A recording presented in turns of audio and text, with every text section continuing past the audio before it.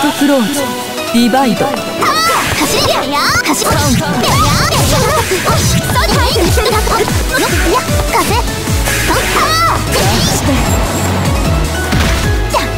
ィナー7したしたことがセカンドクローズディバイドディバイドディバイドディバイド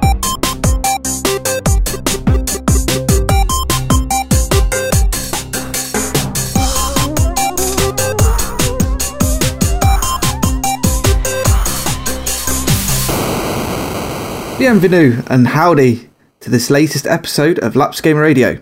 I'm your host, Ali Cornwall, and back from going dark over the last few months, he's still with us but he won't tell us where he's been, is Andy Piddy. Hello. And the resident cellar dweller, Kev. Hello. How's it going, gents? Ace. On this week's episode, we'll not only be talking about the usual stuff, we'll also be talking about the announcement from Nintendo that seems to have everyone hot under the collar for one reason or another, and that is the SNES Classic Mini. But first of all, let's get into what we've been playing. Kev, your one side of the bread. Shoot. Can't seem to get my teeth into anything lately. Arms on the Switch and a few times online with Adam Mark and then with Stu Cullen as well. It's a nicely balanced fighter with a very surprising depth and options, but it didn't hold my attention for very long. So I've had a bash at Wipeout Omega, but I don't want to talk about that too much as it's a bit too painful. Yeah, I've got that on my list of played as well, but I didn't realise how hard it was. Either that or it's old age. And I think it's a combination of both. I think it's really gone crazy hard. Is it too fast for your eyes? Too fast for my aging joints, I think. I've also been rooting around my PS Plus stuff to see what I could find, see if I could actually get my teeth into something there. I played Blaze Rush for a while, but Micro Machines is out now, so that seems a bit pointless. Yeah, there was that other one as well, wasn't there? The Tabletop Racer. That was really good. Oh, yeah. Yeah, I enjoyed that. I enjoyed that. That was by Codemasters, wasn't it? It was, yeah. Then I've tried that Tricky Towers again. Managed to crack one achievement on that. That is ridiculous. It's like Tetris for grown-ups. Your age, Jen. Lovely. Then... That mean it goes a little bit slower? Very good. Not as fast as Wipeout. Then I've tried Little Nightmares, but I couldn't settle into that. But that's because I found it quite unsettling. Why is that? It's just a really weird, creepy atmos. And then when you do finally see something that could be life-threatening, it's quite terrifying, really, but in a really odd way. Very much a dreamlike situation, it's like a waking nightmare. Is it right that you play quite a small, girl, but everything around is big? Yeah. Is that right? Yeah, it's like you're in the Land of the Giants or something like that. It's crazy. She's just going around in a little yellow... anorak and just got these huge. Well, I suppose they're not really monsters, but I've not really gone that far into it. But they just seem to be getting on with their normal day to day. But the problem is their normal day to day can actually end up flattening you. I don't know. Oh, okay. But it's a weird one. I will go back to it, I think, but I just can't get into it at the minute. I tried that Amnesia Memories that we got from PS Plus, which is one of these. Interactive novels, whatever. It's not a game anyway. Has it helped you? Not really, no. I forgot how to save, so I forgot all about it and binned it. Then there's 10 Second Ninja. That's great if 10 seconds is all you have, and the reflexes of a gnat. The only other things I've played were Under Night in Birth EXE Late. If you think the title's mad, you should see the game itself. It's a Japanese 2D fighter that's working at crazy.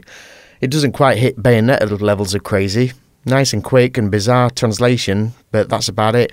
But the English-Japanese thing, it's hilarious. So that makes it so much more fun. Yeah? Yeah. What, just the translations and stuff? Or? Yeah, it's just so patchy. And they're just picking some really bizarre words. It's got to be seen to be believed. There'll be stuff out there on YouTube, I would imagine. As it stands, though, I'm still staring at piles of games and not able to engage. Hopefully it's just a phase I'm going through. Yeah, I mean, I think we all go through that sometimes. I guess it's what can only be described as writer's block. Yeah. If you're a writer, sometimes you've got that many games in front of you or... You just don't know what to play. And it's like, normally for me, it's whenever my wife goes out on a night out or, when she's at work every once a month, she has to work a Saturday. And sometimes, because I've got the freedom to do what I want, I end up just doing nothing and just binge watching crap on TV, just because I'm just overwhelmed. Yeah, that's exactly what's happened to me. The time when I've actually had to myself, I've sat there in front of the PlayStation or the Switch or whatever, or the Vita, and I've just been blank. I've just been going, I'll try that. Are you drooling with a controller in your hand? Yeah. And then I just go back to the fridge and get another beer. Andy, what have you been playing? I know it's going to be a lot, so everyone needs to just strap in a little bit, I think. Here comes the sausage. Sausage. It's like a full breakfast in the middle of the butty. With a bit of side. I've been off for a few months, and you pick up games and you play them. So I think this is how you want it, guys. Call of Duty for Warfare, Disney Infinity Toy Story player set, Disney Infinity Cars player set, Disney Infinity Lone Ranger player set, Disney Infinity 2.0 Avengers player set, Disney Infinity 2.0 Guardians of the Galaxy player set, Dragon Age Inquisition Jaws of Harkon, Dragon Age Inquisition with Descent, Dragon Age Inquisition, Dragon Age Inquisition Trespasser, Murdered Soul Suspect, Disney Infinity 3.0 Finding Dory, Disney Infinity 3.0 Inside Out, Disney Infinity 3.0 Twilight Republic, Disney 3.0 Rise Against the Empire, Disney 3.0 The Force Awakens, Disney 3.0 Marvel Battlegrounds, Borderlands 2, Assassin's Creed 4 Black Flag, Evelyn's Missions. Is that all right? Yay! That's what I've been playing. Outstanding. Well done. But for the listeners, because we're doing a disservice, I will go in more detail. I hope so. Yeah. That was excellent for a first take as well. I know. Just give him time to get his breath back now. Okay, so first one. When I left on hiatus from the cast, I was just finishing off Disney Infinity 1 and wasn't happy with it. But I was determined to do my Toys for Life playthrough. So I've played every single playset apart from the Spider-Man one that has been released for Disney Infinity 1, 2 and 3. So I've done everything. I'll pick that one up eventually. Disney Infinity 1, same problems. Played the Cars, Lone Ranger and Toy Story ones. There's open world. It's third person. There's a storyline to it. It's very loose. But because it doesn't have clear mission markers where you can go to see clearly where you need to go next, I can't recommend it at all, Disney Infinity 1. And the strongest sets out of the ones I played were the Pirates one and the Lone Ranger one, because of the theme was so strong. Whereas Cars, Toy Story had a lack of theme. Oh, okay. The Toy Story one was set in space, so it was based on the cartoon one rather than the film. Right. So they were pretty poor. So I've moved on to Disney Infinity 2, and straight away you can see a massive improvement in combat, mission tracking. It allows you to follow the main mission. There's loads of side missions available, but you can follow the story more clearly. It's still not great though, because the first one, which is the Avengers, and that is what you get in the starter pack with Thor, Black Widow and Iron Man, just very empty. It's better, it's an improvement. Yeah. And I know Nick, a friend of the show, talked about how it was an improvement and then he liked it. It's just not an improvement enough to really interact. I mean, it's got the Marvel figures, and if you're playing with, especially for lapsed dads, it's decent because, the son or the daughter can get involved with the figures, but it's not that good a game that I would recommend it. Same with the Guardians of the Galaxy player set, that's set in space and you're jumping around this big factory and all that, but it just seems a distinct lack of personality from me for 1 and 2. But the highlight has to be, and this is such a shame, is Disney Infinity 3.0, is they finally get it right and then they're cancelled. Yeah. So the player set you start off with the Twilight of the Republic one, which is based on the Clone Wars cartoon series, and straight away you can see a difference. You've got the highlights the main mission straight away, so it's different colour, and it sort of focuses on that. So you can tell if you just want to do the main story mission, you will just do that. There's loads of little side bits like any open world game will do, but it's all of a sudden a lot better. The storyline is a lot stronger, it's a lot more focused. So, as in we see in traditional open world games, if you lose focus of the story, it sort of falls apart. But this one, they seem to get it right. The combat's really good. It's by Ninja Theory, who did Heavenly Sword, Enslaved, and DMC. So you can tell the combat has been reworked and it's a lot heavy. It's with the lightsabers. I played Ashoka, and she was really good. Good character, good focus. So that was really good. Then I played the other Star Wars set, which was the Rise Against the Empire, where you play as it's a play set with Luke and Leia. That slipped back into a bit of the old ways where you had to do a bit of grinding to progress, unlike Twilight of the Republic. It seemed to be done with a different team, maybe who hadn't really taken the advantage that 3.0 led, but it was still quite focused. But still, you're still able to see the story clearly. The only problem is, I wanted to play as Leia in honour of Carrie Fisher. Yeah. But her blaster sounded pitiful. Oh, what? No, pew pew. Yeah, it was pathetic, basically. But Luke's sounded original Star Wars sound effect from it, while Leia's wasn't. It was just like, I'm going to play as Luke, so I don't want to listen to hers. Her blasting off. It's just like pathetic. That's a weird move because they're all owned by Disney anyway. Yeah. You'd think they'd be able to get the rights to do the proper sounds. Odd. Yeah. Very odd, yeah. It is. And there's little weird things, because they've tried to make it family friendly. So, like, the guns will have orange ends at them. Like, remember you used to get your toy guns with orange ends, and grenades wouldn't really be grenades. It's very kidified in a way. But that's understandable. It is, like we're trying to sell it to the family market. And the final one of that Star Wars... No, actually, it's not. The final one was actually The Force Awakens, and that follows the story of The Force Awakens in a strong, focused story. It's 2-player, so you can play co-op together. So it's a good family game in that sense. So that's good. Other sets were Finding Dory, so it's following the film. The open world bits at the start, and then you're sort of going through. It's a side-on like scroller, playing as a fish through. A bit like, I don't know if you remember Echo the Dolphin. Echo the Dolphin, that's going back a bit. Yeah, and it's a bit like that. And that was an interesting take. I enjoyed that. And the other one was Inside Out. Follows the film, essentially. You're trying to get memories in. And that was really good. We took a lot of risks because it was inside your mind. So you're going through different worlds, different perspectives. Try to collect these memories, and you can have different characters, anger and happiness. Joy, was with the two. And the final one I played was Marvel Battlegrounds. Now, I think it's like, and I remember playing it, is what's the Nintendo brawler? Super Smash Brothers, isn't it? Yeah. Yeah, it's like that. And that was really good, the Marvel Battlegrounds. And any of these sets, I'd recommend free. They hit it running, and it's just such a shame they had to cancel it at this point, because they finally sorted out all the problems that we had with 1 and 2 to make a good, solid family game. Now, I'm not going to say it's as good as Lego games, but it was good and solid. Well, it's funny as well because it's one of these things where you've done a hell of a lot of the Toys to Life stuff over the last couple of years.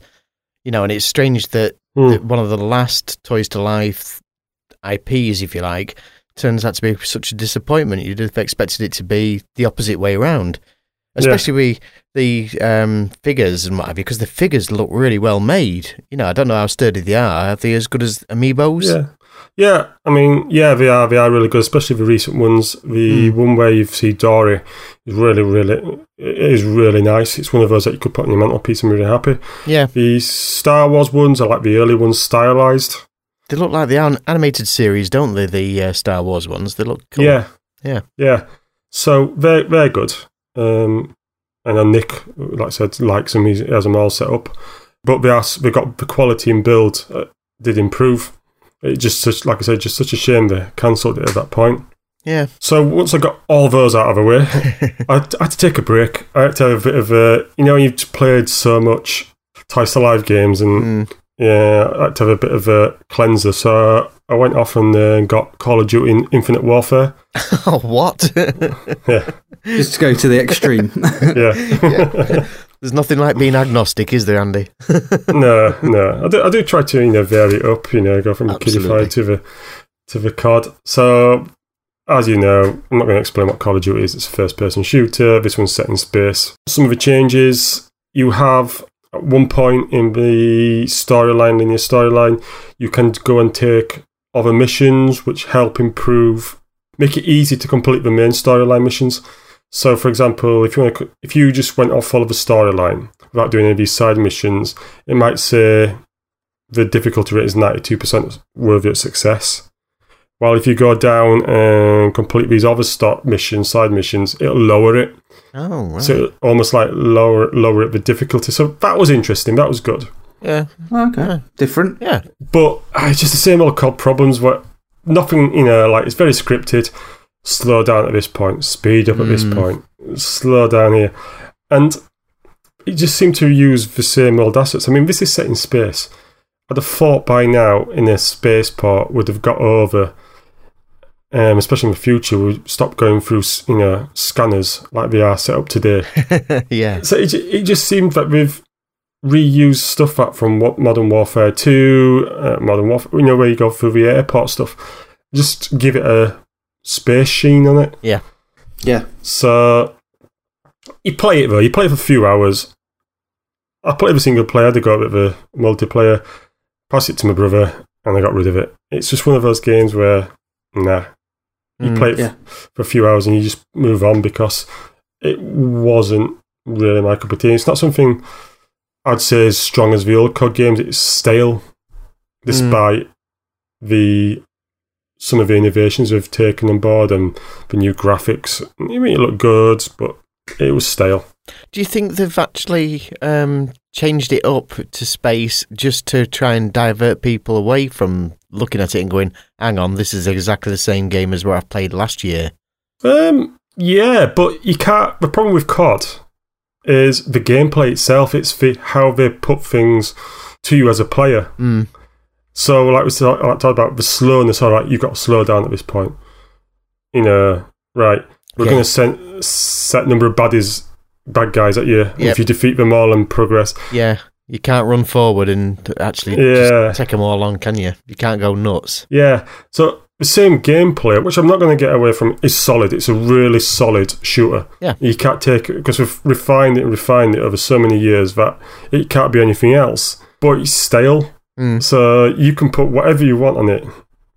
It's not going to change. Something that came to light from a couple of places I was reading recently.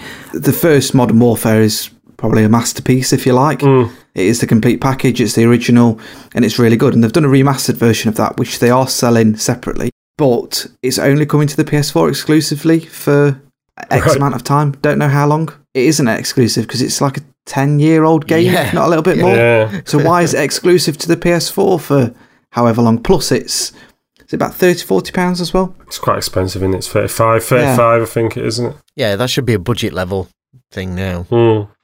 And it's not a complete package either. I don't think they've sold all the DLC with it, is it? No, that's extra, yeah. Nice. Money for old rope. Well done. Well, yeah. It must be to do with the deal that PlayStation have got, Sony have got with them. Could be. Well, the DLC could probably be waiting to come out, when it's available on the Xbox, maybe? I don't know. Maybe. To be honest, I've not looked into Call of Duty that much. Not that intent on keeping up with it. No. I'm looking forward to the new one, though. I think going back to World War II with the current tech is the correct decision. Will they be as good as Battlefield 1? That's the thing now. They've actually raised the bar, if you like, with all the historical stuff. But they play for different markets, don't they? What people have always said. I mean, I haven't played Battlefield 1.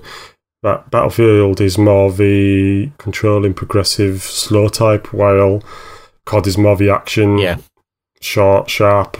It's a bit more thinky, Battlefield. Yeah, playing different roles and stuff. Yeah, very much, yeah. So, I can't recommend it.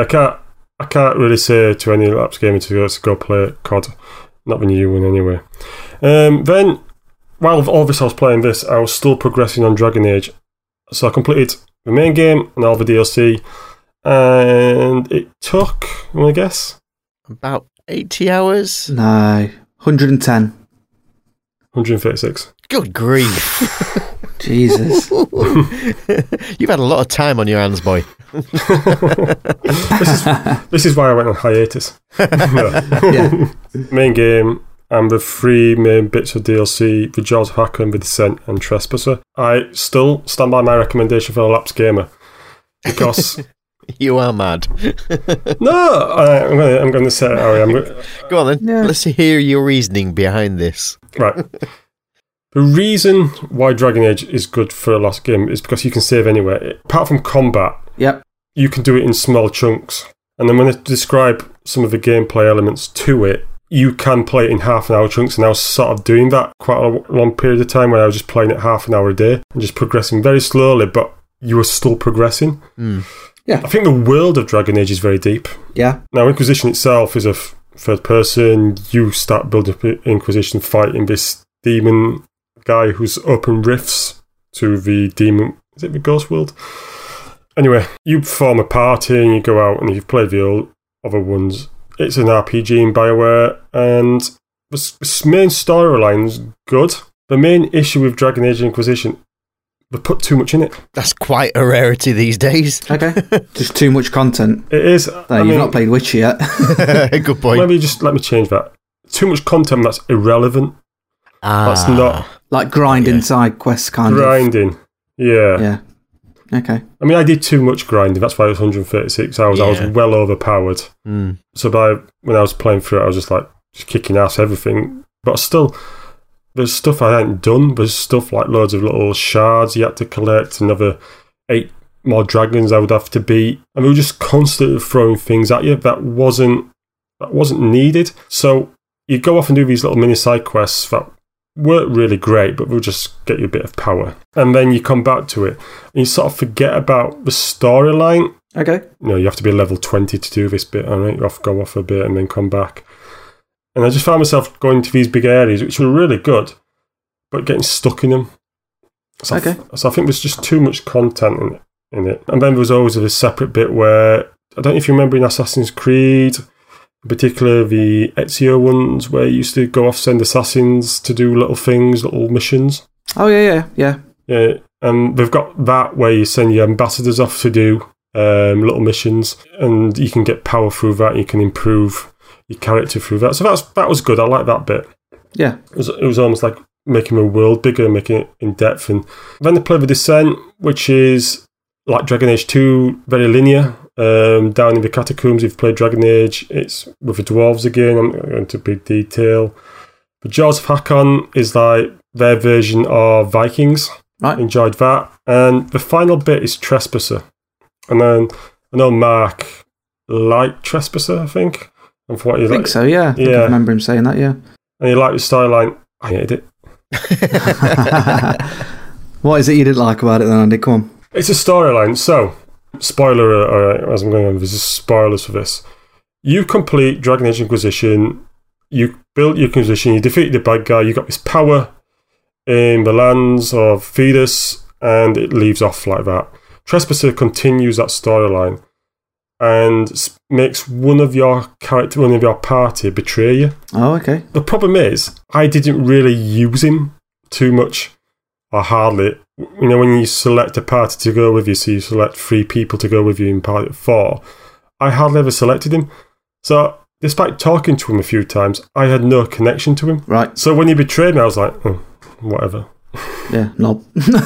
Yeah, it was just, I was nonplussed. Yeah, no connection. No connection to it. Had it been one of the ambassadors which you keep coming back to in like the Assassin's Creed type missions and you keep speaking to him, then I'd have a more deeper connection because you kept having to go back with him and chat to him. There'd been a lot more cutscenes. Well, this guy, you talked to him and you didn't follow his storyline, do his quest line. But I didn't feel a real connection. I like the way they went. There was a betrayer, but I wish they'd picked a different character. Okay. So it meant more meaning.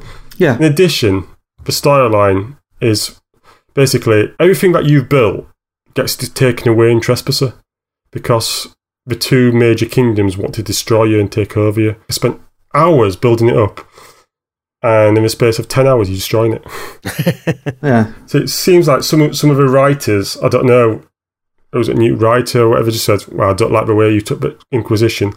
We're just going to remove that now. And I just didn't like it. For the betrayal, lack of connection, and for the way they destroyed things. But overall, for a lapsed gamer, it is recommended. Yeah, because you can just chip away at it and do what you need to do. That's why I know you might not have a lot of time, but lapsed gamers have different reasons for being lapsed. Oh, yeah. It's not just time. Yeah. And it does provide, the world is excellent, the depth of the world. Then I decided to do Murder Soul Suspect. I was quite surprised actually because it's like a Telltale's game. Oh, okay. It's a third-person game, sort of like Heavy Rain. It's set in Salem, New England. You are a police detective, trying to find this killer. And right at the start, you are killed in cold blood. But you become a ghost, and you get these abilities, and you're in this world where you can interact with take over other people, listen to conversations. You get some of these.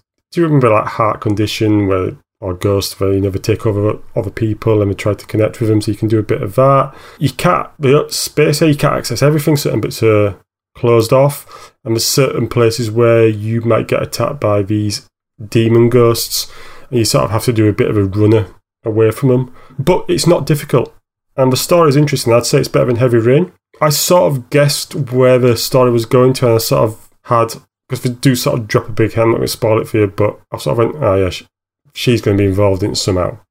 And I was right at the end, but I enjoyed it. It was very linear. You can complete it in probably about 6-7 hours.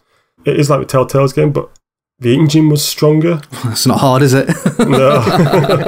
If you're after just a very linear storyline, not very difficult, it has got a lot of regular checkpoints, then yeah, play it. If you liked Heavy Rain, you'd probably like this more. Okay, yeah, I quite like that. I mean, sometimes you're saying it's quite linear and easy, but sometimes they're quite nice.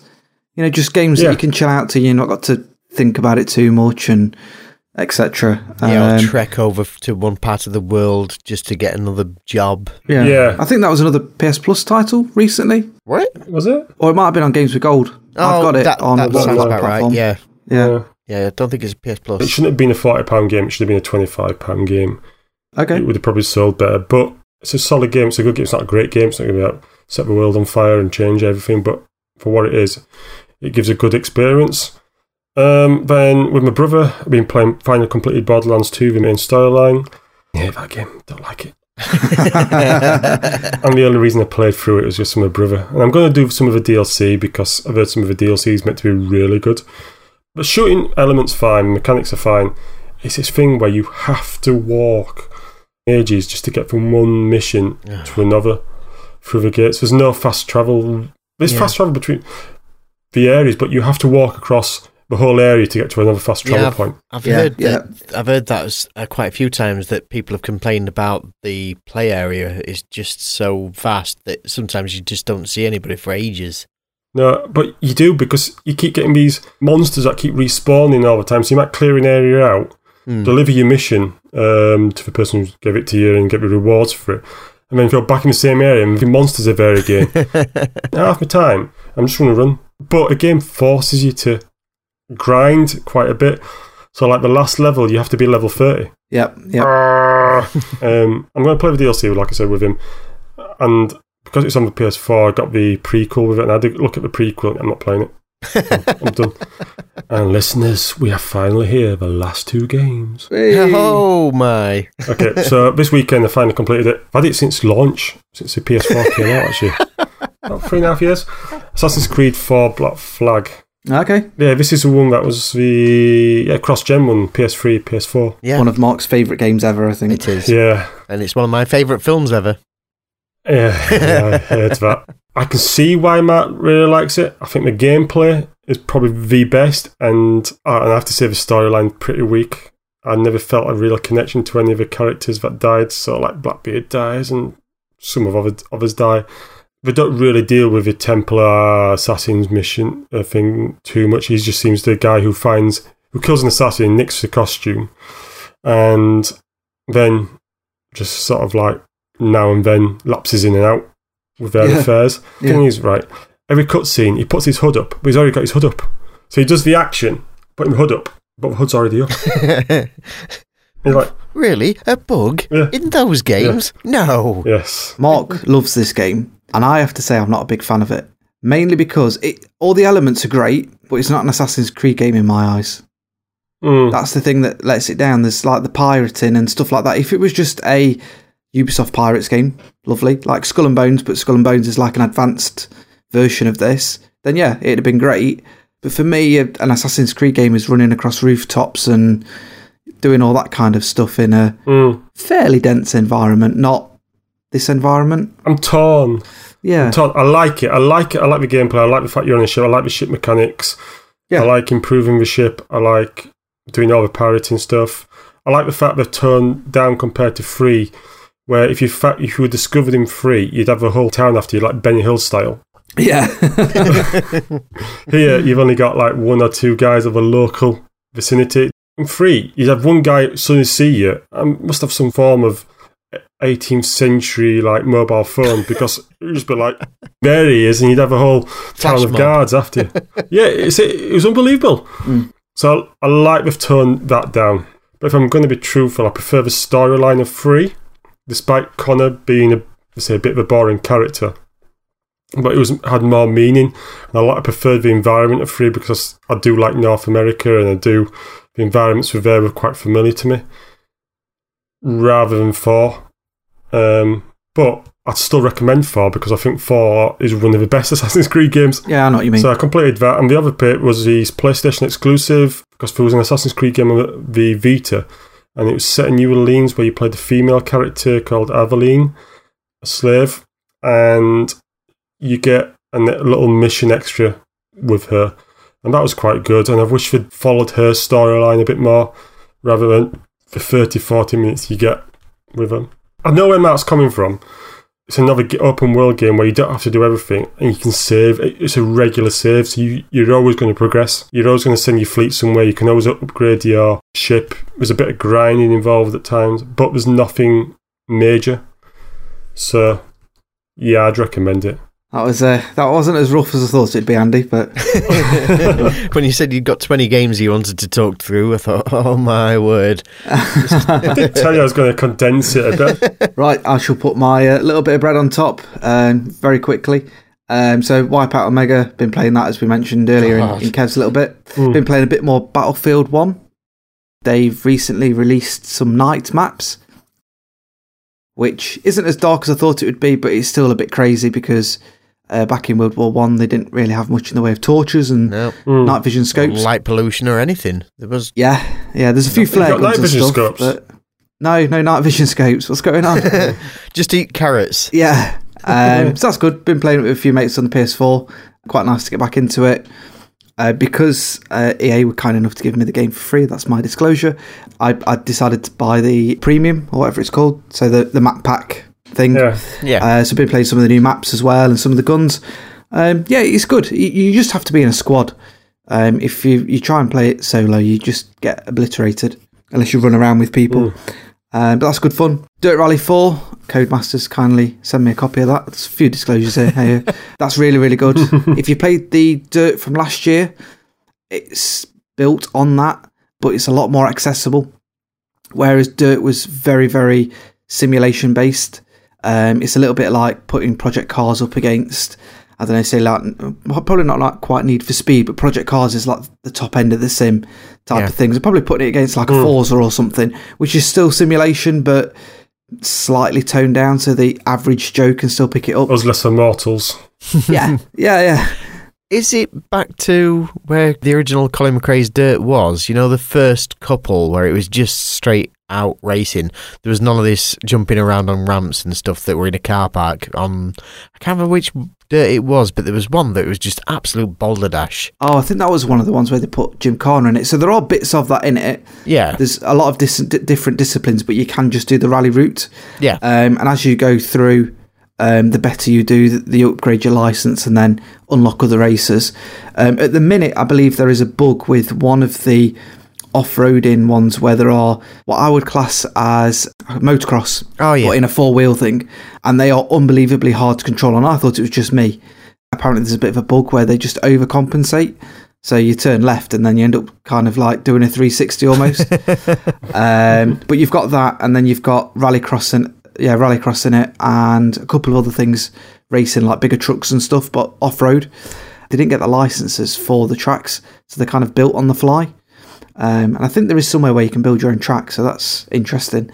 But yeah, really good. A lot more accessible, a lot easier to control, but there is still that simulation side to it, and you can completely trust your car. So having a lot of fun with that. And then my last two games, picked up, I've had Tropico 5 for a while on my from PS Plus a few months ago. And and never really played it. I've got Tropico 4 on my PC, never played it. I think it was just one of them, I'll have that on a Steam sale, as you do. You mug. You absolute muppet. What are you doing? It was on Last Save Loaded, so a little shout out to them. Colum, hello. Yay. So I know you'll be listening. And Justin was talking about it, and I thought, pick it up, because it's my kind of game, because I love base building and things like that. And yeah, I'm a little bit hooked on that. I think Leon might kill me because of the soundtrack on it, but it's quite nice. Shake your hips to it, you know what I mean? It's good. It's hard in places. Yeah. A little bit confused because if you got your dynasty and your missions, are they separate?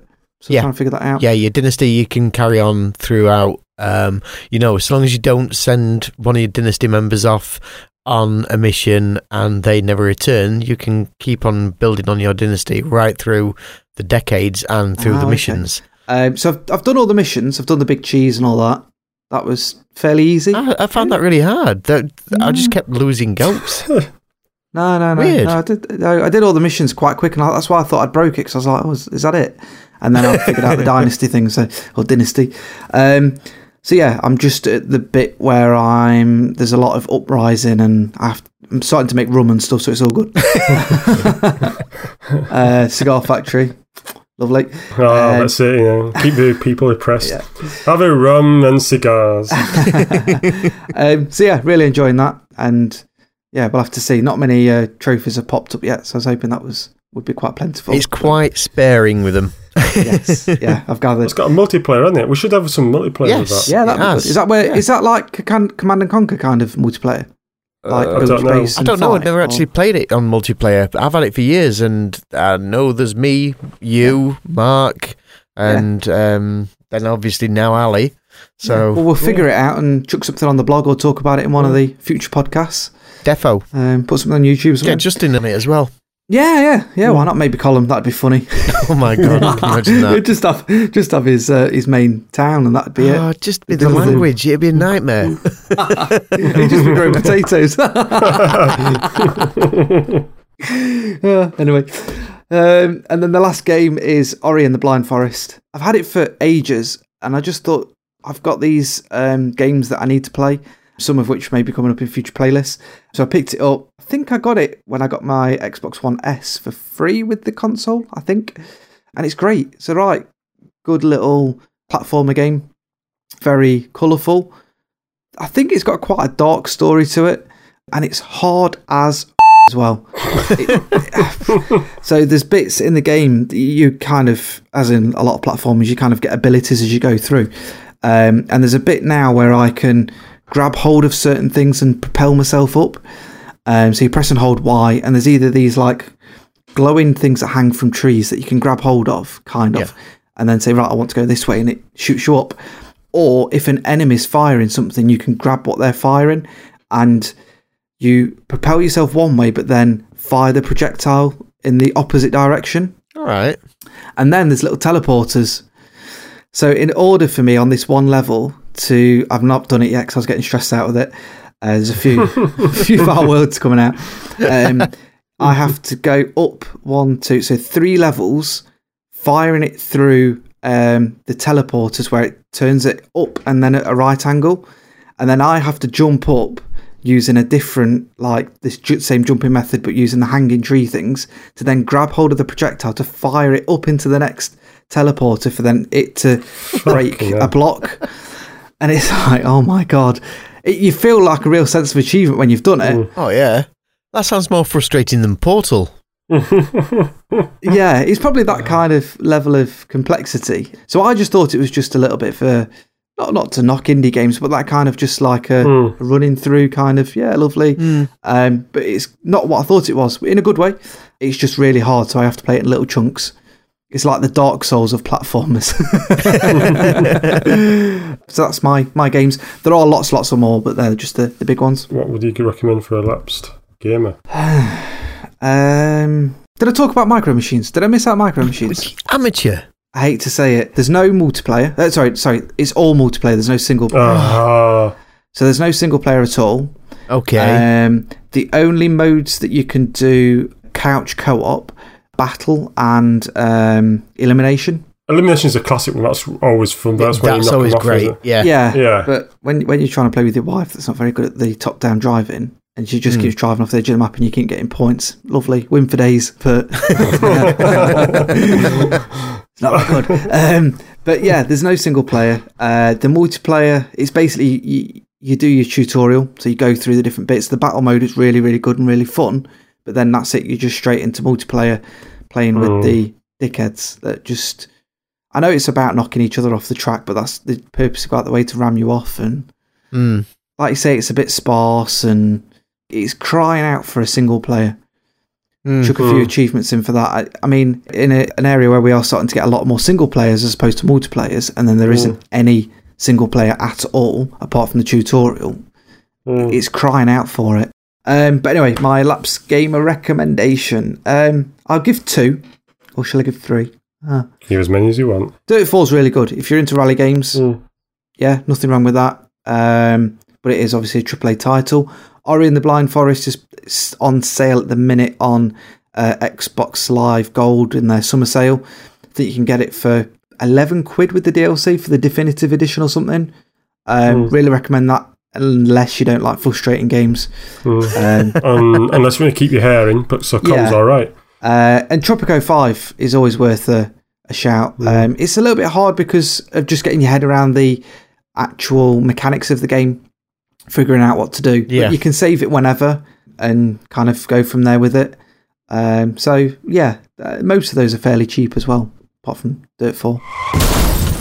Okay, so the SNES Mini, the SNES Classic Mini, has been announced and pre-ordered and probably sold out of pre-orders. So, Kev, take it away. The SNES Classic Mini. Is that what it's called?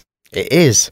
But it's a weird thing that you could use all 3 words in any combination and it's still going to work. Either way, the Mini SNES Classic is due to hit shelves everywhere on September the 29th. This time it's bundled with 2 controllers that will have 5-foot leads, which may not sound much, but anyone lucky enough to own a NES Mini knows that's a big deal. Nintendo aren't providing specific numbers, but they have said that they will produce more units of the Super NES Classic Edition than they did of the NES Classic Edition. But they're more than a bit sketchy about making any shipments after the end of this year. You've been warned. Yeah, an interesting thing, isn't it? Does that making more, is that like 2?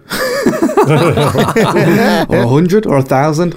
I mean, they were sparse for the NES Mini. Ridiculously so. Yeah. I think because it was called, wasn't it? When at the start of the year, when someone said, right, the cease in production, everyone went, okay, they're just going to move on to the next one. So it's the SNES. So first question, who's ordered one? I have. Nope. Oh, What a shocker. I ordered mine not by mistake, because that's stupid. But I just saw a tweet. I wasn't actively looking for one. I don't even know if I'm going to keep it, but we'll see. No, same here. But basically, a tweet came up the day they were launched, I think it was, and Twitter was alight with it. Someone said they're on Amazon. I just clicked it. Oh, yeah, pre-order now. Yeah, signed in. Yeah, done. And I was like, okay. And then Kev's there pulling what hair he's got left, if any, or his pubes out. If he's gone down to that low, still trying to get one. And it was about 3 days later you got yours from Argos, if it still stands. But this is where it gets sketchy. Because a couple of days ago in the news, Argos have actually started pulling people's orders that they placed on that day. So far, I've not had an email, and I've checked my order details again today, and it is still on order. But there's a lot of people that have actually lost their pre-orders because the website left it up way longer than it should have done. Oh, so they didn't put a cap on it or not X at all amount of units or anything. And it's quite ironic that I was on the mailing list for the Nintendo one, from the Nintendo website, and I got the email, and as soon as I'd registered my interest, they sent me the email out, and I went click, boom, straight onto the website, signed in, and they'd sold out. That was 32 seconds it took me, and they'd sold them all. It was just ridiculous. And I don't even think I want it. That's the crazy thing. Yeah. If I'm honest, I've pre-ordered it because of how lucrative the NES Minis have got. Oh, God, yeah. This is... I mean, I don't like to condole cash cow in, but every now and again you've got to jump on the bandwagon and earn yourself a few shillings. But this is the first console I ever owned.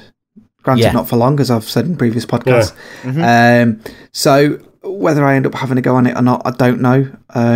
Leanne, my wife, was a bit, I wouldn't say excited, but a bit like, ooh, because she does love the games that we'll come on to in a minute that are on it. But that was after I ordered it. I didn't even know what games were on it. I just went, yep, I'll have. There we go. So yeah, we'll see. So they have released a list of games for it. Andy, do you want to pick out a few key ones? I think looking at it, the key one, I suppose the key one for everybody is Star Fox 2, which hasn't been released ever, hasn't it? I think that when I look at it, I can see games that are freely available on a lot of systems. Yeah. So, for example, Final Fantasy 3, Earthbound. A Link to the Past, is that on DS or anything like that? A Link to the Past, I think I've got it on GameCube. I can't remember, I've got that many bloody Zelda games now, but I think that was in the Zelda collection that was available for a short while, like a demo disc. But yeah, you've got a few Mario games on there, Mario Kart and stuff like that. Yeah, the obvious choice. But again, Mario Kart, it's like you've got Mario Kart, or you've got all the tracks off that on Mario Kart 8 Deluxe, and it'll run a lot smoother. So it seems a bit of a pointless addition. I don't know. I mean, looking at it, so you get 21 games. Yeah. I think it is. The cost, well, Nintendo, because Nintendo got their hand smacked by the EU years ago, they can't set a price, but their price is £70 for it. Shops ranging from 80 to 85, so they're already taking a higher cut. 21 games for £80. That's pretty good. For saying that some of those games are possibly collector items, I've not done any research into it, but are any of those cartridges, if you was to get the original SNES cartridge in a decent nick, are they worth money? Well, Super Mario RPG for a start off, that'll cost you a real pretty penny. Anything with Mario on it obviously does, and so does Donkey Kong. Yeah, so it could be that if, some people might be thinking, just go and buy an old SNES from wherever and then find the cartridges, but some of them could be what's classed as collector's items now. Yeah, you just got to get a ROM. Yeah, you could just get a ROM. Load them up onto Raspberry Pi or something. Yeah. Yeah, Raspberry Pi or your PC or something. The thing is, the original SNESs are still going for around the same price as what this mini one is going for. Yeah. So it's kind of a pointless move, that. Yeah. Do you think there's any reason why these haven't come to the Switch as emulation games? I think they're trying to milk it. I think it's a Nintendo move. I think it's one of their dick moves where they'll release this first, and then once everybody's screaming to get older one because they've gone up to about 350 quid, then they'll start putting the games onto Nintendo website, which is what they've done with NES stuff. The NES games are starting to drop onto the website now. All right, onto the Virtual Console. Onto the Virtual Console. Would they not store. make more money out of it if they say each one of these games they put up on the store for a $5 or even a tenner at a push? Surely they'd make more than 80 quid a unit, and they'd sell more Switches.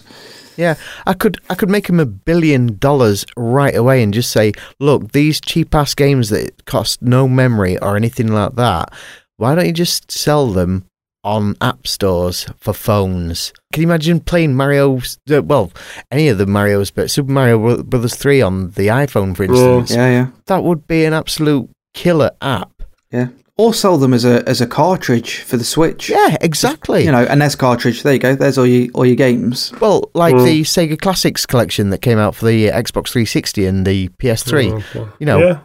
Do a collection of them, because you've got so much storage on these cartridges now. That you could get quite a few of these games on it. Oh god, yeah. I think it's a nice idea because you got a little mini SNES. It does look good. Yeah. Will it go yellow? Is it the US version or something? Not the EU version, is it? Ours is a little bit different. Yeah, they're all different, aren't they? There's the Japanese version's got loads of sports games on it. Has it? Yeah. Oh, okay. Just really bizarre selection on the Japanese one. I guess it's just whatever sold well. Exactly. Those areas, Yeah. I'm reading a few things where people going mental about with shops and everything, and scalpers. I read a few emails, and it's like, don't blame the scalpers, don't blame the shops. the only person you should be pointing your finger at for not making enough and will not be making enough is Nintendo. It's Nintendo. Yeah, all the way. Every time, Yeah. They just don't seem to understand the supply and demand. Absolutely not. I really, really don't. I know this is probably a subject for another time, and we've discussed it several times anyway, but Nintendo really don't understand, not their market, because they do, but they just don't understand, like, their worth, if you like.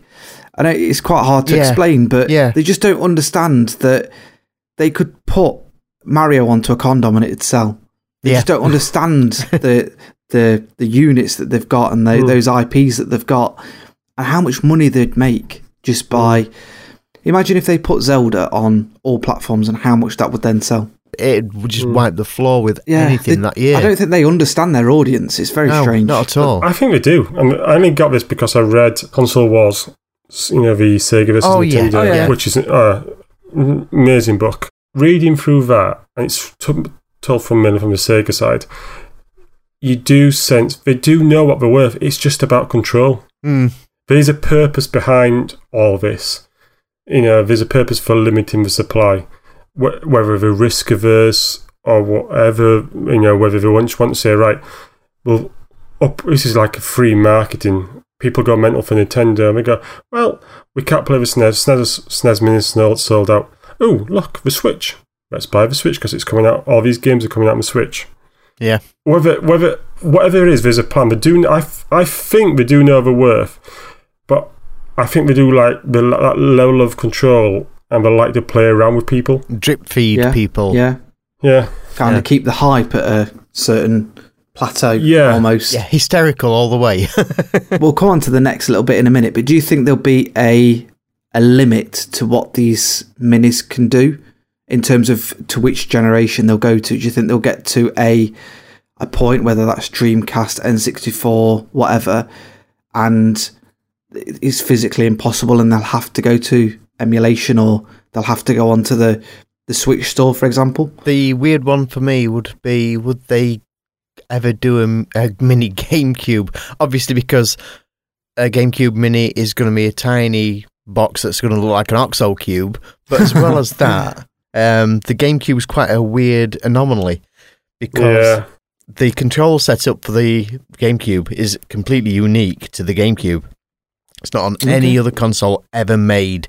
It's never been seen by humanity again. And this is why you don't get GameCube games anywhere but the GameCube. So they would have to actually do the legwork on this. They couldn't just take ROMs from ROM sites or anything like that. They would have to actually build again from ground up. Would they be willing to do that? I doubt it. No, I think you'll see the N64 mini next year. Definitely. Because you can get the ROMs online. You can play like Super Mario World, Super Mario 64, in these places. So I think you'll see an N64 mini, and that'll probably it. I would think so. That'll probably be the high tide mark. But you might see a Wii mini, but not for many years. Maybe. So that's a lovely little segue. So what would be your dream classic mini? And I'm going to open it up, and it's not just Nintendo. Ooh. So what would be your dream console that's in that mini format, that classic mini format, but it doesn't have to be limited to Nintendo? It can be if you want. I would probably go for the mini Atari ST. Ah, okay. Any particular games? Rockstar Ate My Hamster by Codemasters. That has to be there. That's an essential. And then Specky as well. Yeah, great game. You need a mini keyboard. Oh yeah, can you imagine that? Playing it on a It'd probably be bigger than the console. It would be. Then there'd be Midwinter, which was an amazing action adventure. Don't know what game. That was weird. And then the Monty Python Flying Circus game, which was ridiculously hard. Great platformer though. Yeah. Andy, what about yourself? See, we've already done a Specky one, so I'll go for Specky. But alright, I know you can get them out there, but for an official one, like a proper emulation that you can get, probably a Mega Drive or Genesis to you American listeners. Without Altered Beast. You know what, Smart? just go for broke, Sega. Just do one of these Mega Drive Minis and whack, and you can have every single game. Yeah. Build your console around the hard drive, add a little power supply, controller port, boom, there you go. Yeah. I think the downside to that would be the menu system. I mean, I think they've got it right as far as the 21 games on this and the 30 games on the NES, because when you've actually got the machine there and you're flicking through the games that's on it, it's okay if you're scrolling through 30 games, but if you're scrolling through 720 odd games, that will drive you absolutely up the wall. Right, you're telling me Nintendo can't come up with a decent UI? No, it can't. For me, it'd have to be the N64. Just because I've had so many good childhood memories from that console. Memory lane. So it'd have to have GoldenEye on it, which I don't know whether it would. See, the thing is with the N64 one is they can't have GoldenEye on it because we don't know where that license holds, because Rare are owned by Microsoft, but they don't own GoldenEye. GoldenEye is owned by someone else. United Artists. I don't know whether it'll have Perfect Dark on it. Because again, so Microsoft own that. Star Fox N64, wicked. Yeah, we'll have a bit of that on it. And like you say, Super Mario World 64 and different things, and Diddy Kong Racing. Woo. But then again, Rare again. So but didn't they get together for the Rare collection? Didn't they? They sort of did some sort of deals, didn't we? Microsoft, Nintendo. Yeah. So I would like to think that Phil Spencer might put his foot down a little bit and say, "Yeah, we'll back you on it." At the end of the day, it's just an emulation of the game. Who knows? But the more I think about it, the more I think that could be a massive disappointment of the games that you wouldn't get on it. But anyway, we shall see. Let's move on to some listener feedback for this little topic that we did. So LGR crew member at St. Lee Stewart, he says, they are lovely looking, but without mass production, they feel aimed at their collector's market. 21 games also feels stingy, but given that the Virtual Console exists on the Wii U and should be coming to the Switch, it makes sense not to put many games on the SNES Mini. He's got it nailed. Fair comment? Yeah. So it's a teaser, or for the people that haven't got the Switch, maybe. Exactly. Like you're saying. At Saltire says, I'm happy for those who love it, but I look at Xbox backwards compatibility and think, isn't that better value? Isn't that the right way? Yeah, I suppose that's the Virtual Console that Stu's talking about. Yeah. I'm looking forward to backwards compatibility for the original Xbox, depending on what games to put on. Fusion Frenzy, all over that. Love that game. Stubbs the Zombie? Yeah. They have said that there's no achievements and stuff on that. No achievements and something else, because they can't physically do it. There'd be too much development time for it. Lazy. Something like that anyway. But yeah, I agree with what he's saying. That is the way forward, but I think Nintendo are eking the money out. Let's put it that way. Friend of the show and occasional LGR guest, Andy Palmer at Remalaptar, says, think it's great. Brilliant games, and I believe a very reasonable price. For now, I believe. Oh, yeah. Price. It's a weird one, because I've ordered it, and I don't know why I've ordered it. Yeah, because it's... You know why, admit it, you're going to sell it. £200. Well, I've still sat them in NES Mini, and that is never going anywhere. That is a fantastic piece of kit. But this, it's just... I was talking to Andy earlier, and I was saying it's a weird one because these two machines just completely passed me by. Because by the time this came out, the SNES came out, I was playing the Atari, the ST. Yep. And when the Nintendo 64 came out, that came out after the PS1. I'd already got the PS1. So there was no way that any of my pocket money was going on another console. It's not like today where we're all sat around with 9 or 10 consoles each. You had one and you invested in that one, weren't you? Yeah. Because you couldn't do it. Yeah. Third world problems. But yeah, it's a weird one because this has passed me by completely. I don't recognise any of these titles as being something that I want to actively go, yes, that sold it to me, because I've got no connection to it at all. But saying that, I wasn't really that connected to the NES, and now I couldn't imagine my household without that console. Is that because it's got a nostalgic value to you then? Absolutely not. Whereas the SNES hasn't. Well, Or no, not? because I'd got no connection to both. Oh, okay. I was never a That's all. Nintendo man. Not until the GameCube came out that I ever entertained Nintendo. Fair enough. I'm kind of late to the party, really.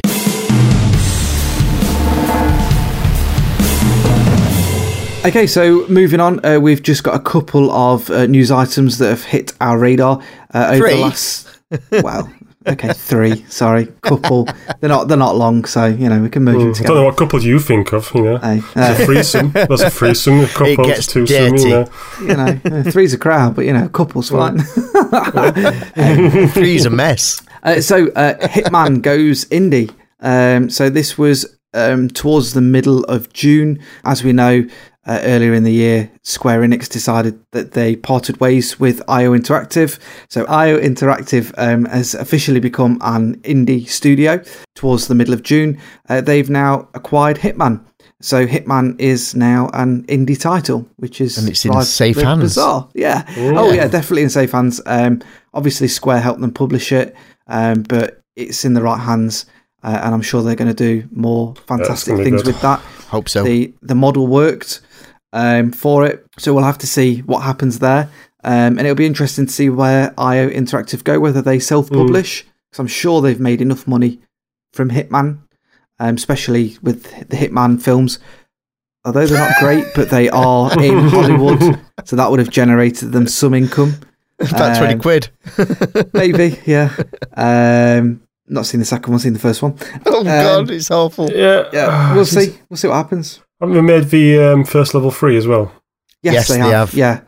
So that's the, as far as I'm aware, that's the intro. So that's the Paris level, and also the the tutorial mission. Yeah. Which the tutorial mission is just worth its weight in gold. Full stop. To be fair, Absolutely, have so much fun with that. But yeah, so if anybody hasn't picked it up, obviously it's LGR's game of the year last year. Yes. Some people's game of Well, LGR. on average, it worked out. It's fixed. So our next bit of news is StarCraft is getting a remaster. The 4K resolution version of this iconic real-time strategy game will be launching for Windows and Mac on August the 14th.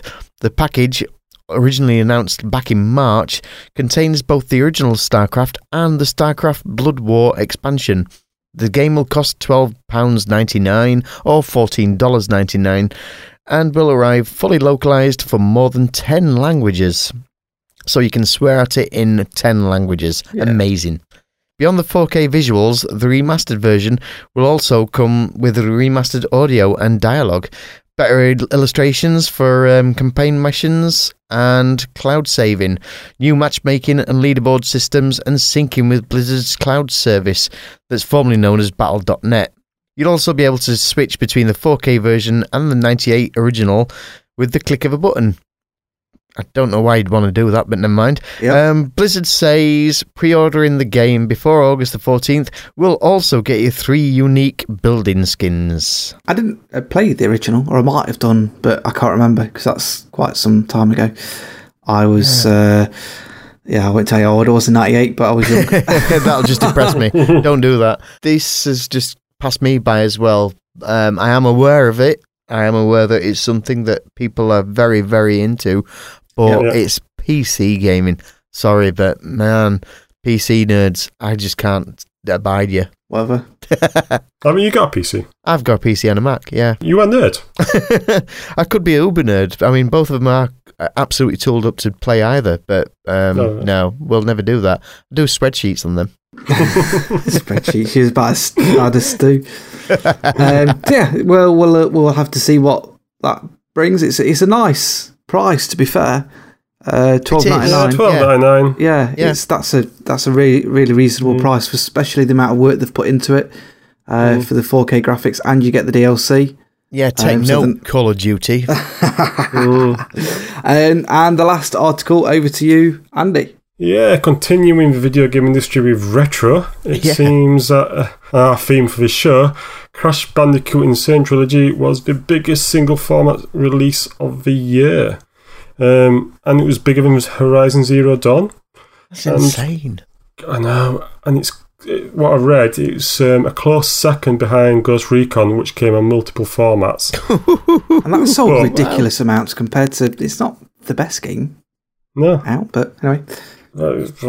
People love Crash. Yeah. Yeah, more than I thought. It's £30, I think, roughly. Maybe a little bit more, so it's £10 a game. Yeah, that's decent. It's been completely remastered. I've heard they've had to recreate all of it. They've redone it, essentially. It's not just taking the original game and adding graphics to it and up-resing it. They've had to remake it, essentially. Oh, it looks a lot better. Definitely looks better. It's meant to be rock hard, so it's one of yours, Ollie. I remember playing the originals, and you get the mask on, or whatever it used to do. Yeah. You go running really quick and that, but... Do that again. No. I love playing those games on the PS1 and stuff, especially Crash Bandicoot Racing, Crash Team Racing, that was great. Yeah, I'll definitely pick it up, because Crash Bandicoot. It sounds like everybody else has. For the same reason. Do you think if that does really well, do you think we'll see another one in the series? Like at E3 next year or something? Or I don't know. Whatever they do later this year? Strong rumours about Crash Team Racing coming out. Very strong rumours before E3. Well, I hope they do a better job than Micro Machines then. Yeah, well, it's not hard, is it? I think it's just testing the waters again. Because there's talk about Spyro being remastered as well. Yeah, not bothered. No, I'm not, but yeah. Yeah, but people are. Yeah. Yeah. But again, it's money for old rope. Nobody seems to be wanting to jump forward. Everybody's quite happy to jump backwards. It's a bit like Hollywood's obsession with remakes. Nobody seems to be doing it. We're basically dead in the water now. It's all stagnant, and all we're getting now is pondweed. That's probably one of the most annoying things from E3 for me, that there's a lot of new IPs coming out, but probably not till next year or the year after. Yeah. Nothing worse than just getting teasers after teasers. If you think about it, I own about 10 different copies of Star Wars. I own Star Wars on VHS, I own Star Wars on DVD, I own Star Wars on Blu-ray. Essentially, I'm just buying remastered films. Yeah. When we bring it out in 4K, I'll be like, ooh, Star Wars again, I better have it in 4K. Yeah, do right. So we're all mugs to this film there. Right, look, better high quality visions. We're already talking about 8K. Yeah, get in. So just a quick thanks for all the retweets and likes and all the interaction we've been having on Twitter. We're love to you all, and we are feeling very loved. A massive hello to any new followers, and Podbean for the continued support. They are fantastic hosts of our podcast. They're forever retweeting things and whatnot, which is great. So thank you very much to those guys.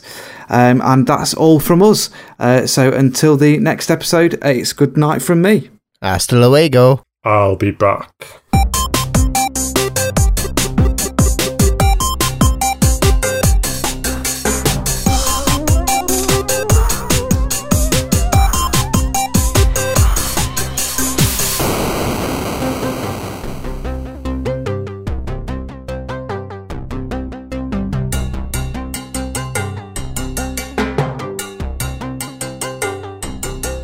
Get to the chopper!